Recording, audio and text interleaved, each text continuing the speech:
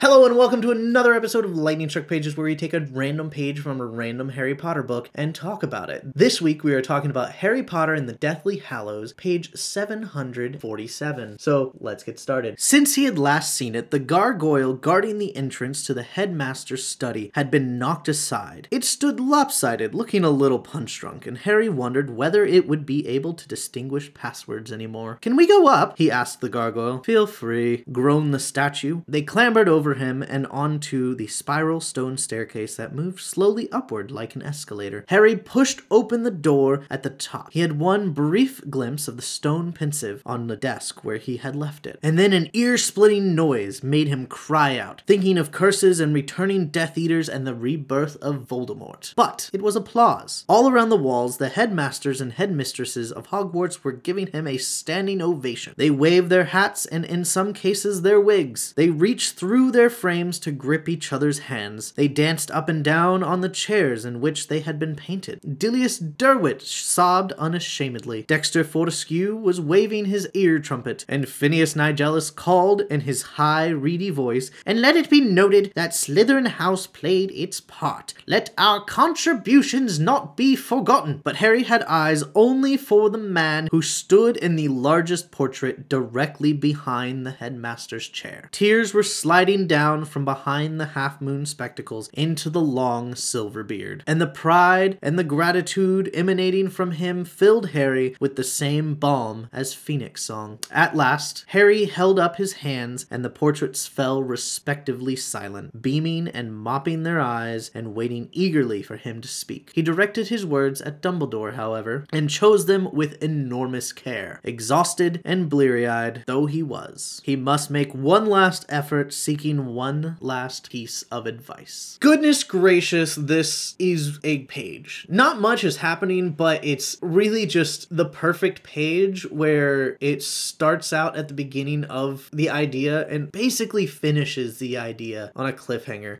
The next line is him asking Dumbledore what he should do with the Elder Wand. Should he use it? Should he return it? Should he let the magic die and the secret with it? But that's not the important part. It's the description of the different headmasters in the photos, and also just the idea of portraits in general in Harry Potter. So there's kind of a plot hole that people bring up all the time about the portraits in Harry Potter, as explained by J.K. Rowling, are only supposed to be like a remnant, like, hey, look, they have the personality, but they do not have memories, they do not have cognitive thinking to be able to give advice. How is Dumbledore's portrait able to give Snape advice for him to be able to think and be able to give advice and talk to people? Well, I think the headmaster portraits are different from normal portraits. I think the headmaster's portraits are enchanted in a different way, where they're almost like the pensive, where they have memories, they have almost cognitive thinking. The portraits are there for future headmasters to gain advice, kind of like the Avatar going into the Avatar state and being able to talk to the previous avatars to get advice, but a little bit different. And that doesn't happen anymore in Avatar because Korra, spoilers.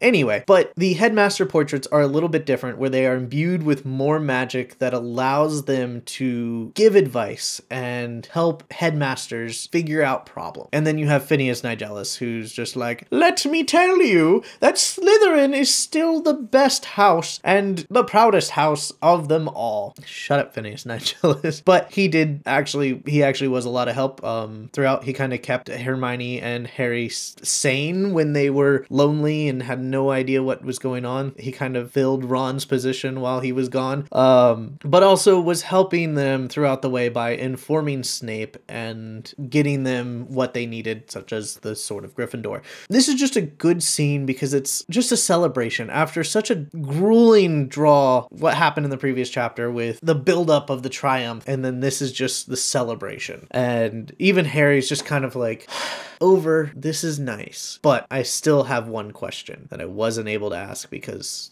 I wasn't able to ask you when I was on the doors of death. So now it's time for me to ask you, Dumbledore, what should I do with your wand? And I know a lot of people do see Dumbledore as a villain. He isn't it's the same concept of Snape. Is Snape a good guy? Is he a bad guy? Dumbledore isn't a bad guy. He just is a master manipulator. They talk about, I know in a lot of discussions, it's about Dumbledore, is he actually worse than Voldemort? But it's he's wanting the better. He did the same thing with with Gellert Grindelwald. And he even explains it. It's like, listen, I wanted to use it to better the world. Grindelwald wanted to use the Hallows to take over the world. We had kind of the same idea of we wanted to use this to make the world better, but in the end, what the result would have happened with our ideals were very different, and I was blinded because, he was in love with them, and, that happened. So, I'm not gonna be a Dumbledore forgiver, but Dumbledore kind of had an idea that even though he was leading Harry to slaughter, Harry would survive in the end. It's the same way with the theory that I did, check it out up here, about Dumbledore knowing Sirius was innocent and sending him to Azkaban anyway, because, we can assume that Dumbledore may have known that because Sirius was innocent and Sirius knew he was innocent, that thought would keep Sirius safe while in Azkaban. Because of course we see, yes, Sirius is aged by the time he comes out. He's not for the worse compared to people who have been in Azkaban for 12 years, because we see the description of Bellatrix Lestrange, who had been in Azkaban for 12 years, and she's kind of gone insane because Harry sees her in a pensive vision in the 4th book and is like, oh, she's kind of pretty. And when he sees her wanted poster in the 5th book, he's kind of like, I can kind of see that same girl that went to Azkaban, but at the same time, she's messed up. So I think even though Dumbledore wasn't a good guy and had an agenda and had a plan and wanted to stick to that plan because he wanted to defeat Voldemort, it was for the greater good. Dumbledore used a lot of the same tactics that Voldemort did. Bottom line, like, even Voldemort kind of calls him out on it, like,